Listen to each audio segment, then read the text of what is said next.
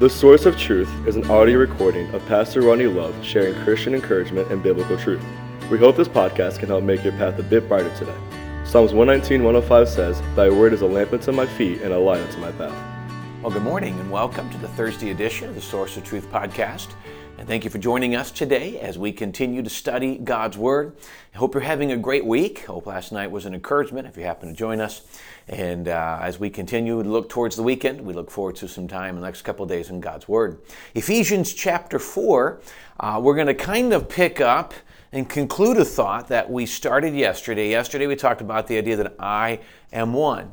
And really what we have to look at is really in that one, there's also one truth. And I don't want to title it as I have one truth. It would fit the theme we're going with, but it wouldn't work theologically because we don't have truth. There is not the world's truth and my truth and God's truth and whatever. There is just truth. The Bible says in John, Jesus stated that he says, "I am the way and the truth." The definite article, the only truth. And so when we look at this, we acknowledge a lot of times what people look at it is, okay, well, that's your view on religion, or that's their view on religion, or that's the world's view on this. The reason we call this a Source of Truth podcast is simply because what we're looking at is not my view. It's not my view as a Christian or as a Baptist or whatever term you want to use. It is simply that we try to, verse by verse, pull out what the Bible says, because the Bible is the source of truth. It's not me, not my positions or anything of that nature. By the way, as a Christian, our position, we should never have a position we hold for which we go to the Bible to try to justify. We should never do that. What we should do is go to the Word of God, as the Bible says, study to show yourself to prove unto God. Study the Word of God, which is you're doing by being here. And then you take the truth that the Bible gives, and then you adapt your life. You adapt your belief, your faith, your practice. All of that follows what you've read. Too many times people say, well, this is my view or a tradition of my church or whatever we've done, and I'm going to hold it. Now I'm going to go to the Bible, and I'm going to prove it. And unfortunately, you can probably find a verse that, how do you put it? You can kind of say what you want if you pull it out of context. But if you're just following the Word of God, then the Word of God establishes where you go. And that's what we want to do. So let me kind of give you a foundational premise. Everything I just said has a foundational premise found in the verses we're going to look at today. I want to start in context with reading the verse we finished yesterday. So Ephesians chapter 4, verse 4. He says, "There is one body and one Spirit, even as ye are called in one hope of your calling." Then he continues in verse 5. There's one Lord, one faith, one baptism, one God and Father of all, who is above all and through all and in you all. So what I'm going to start with, verse 6 has three thoughts about this one God. We'll get to in a moment. But I want us to get an understanding. We pull from verse 5 something important. Now, he talks in verse 4, there's one body, one Spirit. We are unified. And the reason we talked about that is in verse 3, he says we are to keep the unity. It's something that God has designed. And unity, it's not theirs because we have not kept it. We're not doing what it is that God desires us to do. And so it's not that we try to gain unity, we strive to keep it.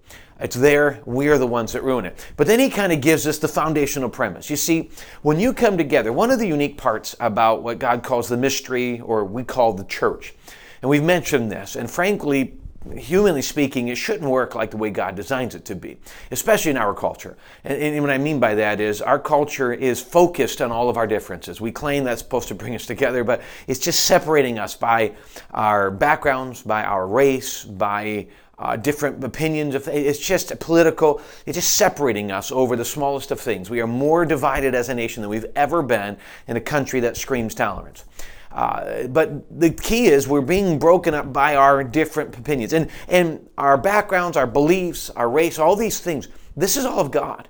Okay, we were created to look the way we are by God and His genuine design, and He doesn't make junk. We are beautiful. The Bible says, "I am fearfully and wonderfully made." There's no mistake. We said this last Wednesday in Bible study. The other thing to take into account is even my personality and much of my thinking is from God, because God placed me in my surroundings that helped create who I am. Now, some of it's good, some of it's bad. And God didn't put me in the bad. God allowed me to be around circumstances where, unfortunately, human error came in, and I have to work through that.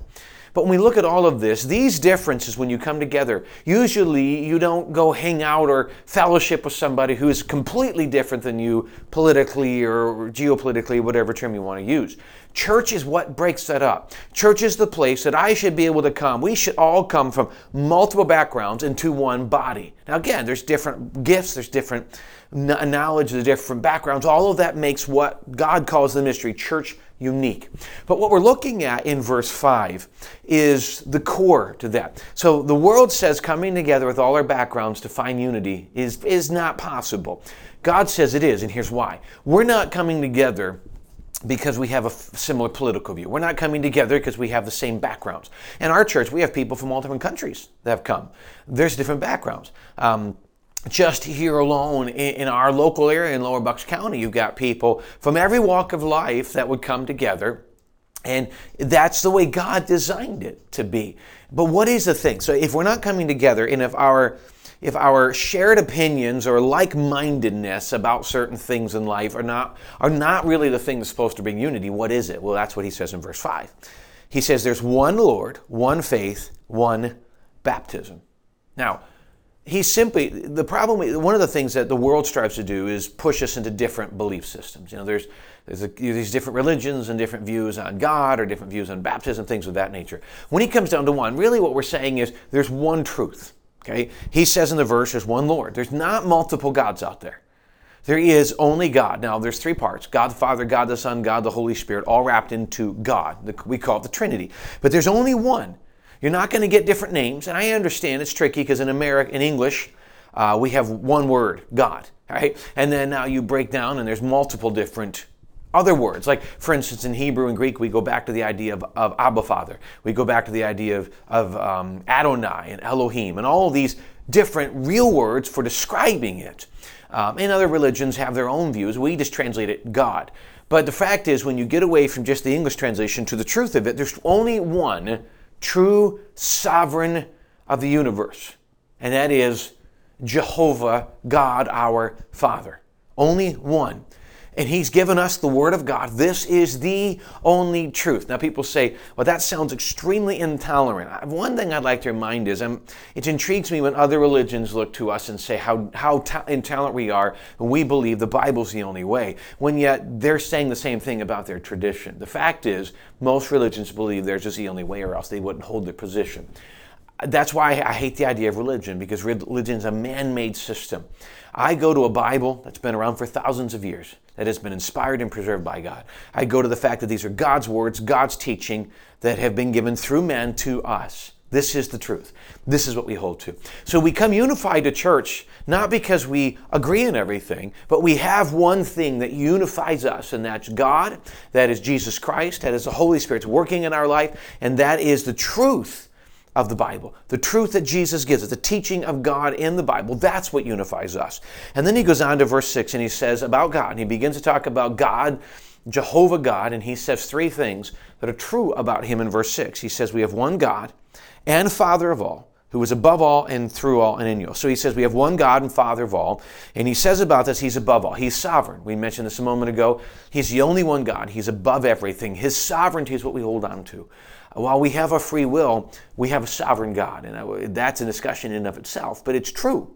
So God is in control. Yes, I have a free will, but God is still in control. So I live in the fact that God is sovereign. He's not afraid or surprised by the events of the world, and I can hold on to that. But not only is he sovereign, he's above all. He is, and through all. So he works through all, and everything that works in my life comes through God. So he's involved in everything. He's involved in my church, in my family, in my life. And it's through him that we get grace, that we get strength. That doesn't mean that we'll never have problems or that my problems are all God's fault. Life brings good and bad, wonderful blessings, and unfortunately sometimes pain.